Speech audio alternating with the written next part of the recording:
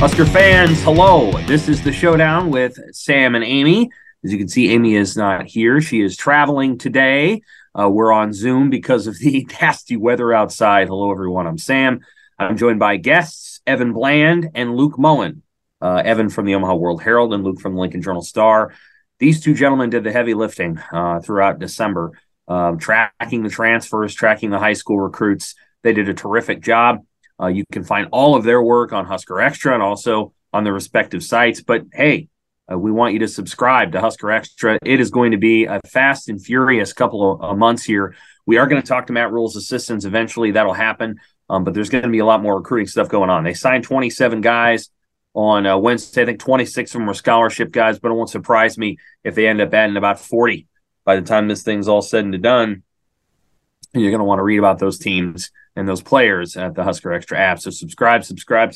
Gentlemen, it's good to see you guys. Nebraska on Thursday morning. Here we are after, what I like to call pigskinmas. This is signing day right before holidays start. As of Thursday morning, Nebraska is 32nd nationally and 5th in the Big Ten in the On3 recruiting rankings, 28th nationally and 5th in the Big Ten in the 247 composite rankings, and 27th nationally and 4th in the Big Ten in the rivals rankings. In each of those rankings, Nebraska is the number one team in the soon-to-be defunct Big Ten West. Gentlemen, thank you for all the work that you've done in December. I want to start with this. What's the most interesting thing you've heard or seen maybe in the last 24 or 48 hours? And I will start with Evan.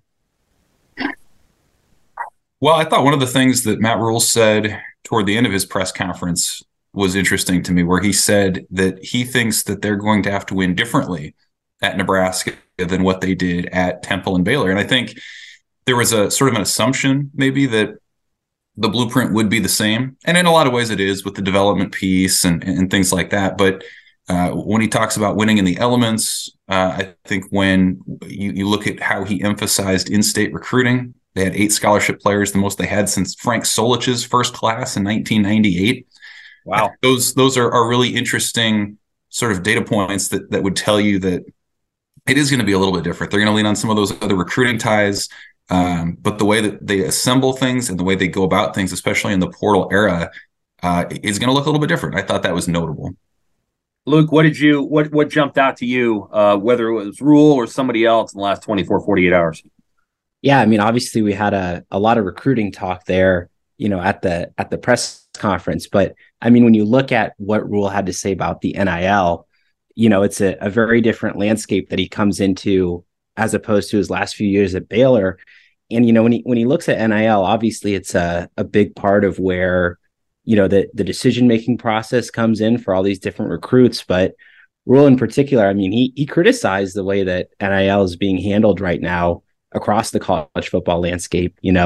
Schools promising money and it isn't there for recruits, backing out at the last moment, and I just think his overall take that, yes, it's part of the process. It's part of, what makes recruits decide to go to schools. But for him, he does not want that to be one of those top decisions. He was saying wants guys to come to Nebraska, get an education, maybe go off to the NFL, make the community a better place. And for him, NIL very low on that totem pole. Hey, Husker fans, if you want to hear full episodes of The Showdown, subscribe to Husker Extra today.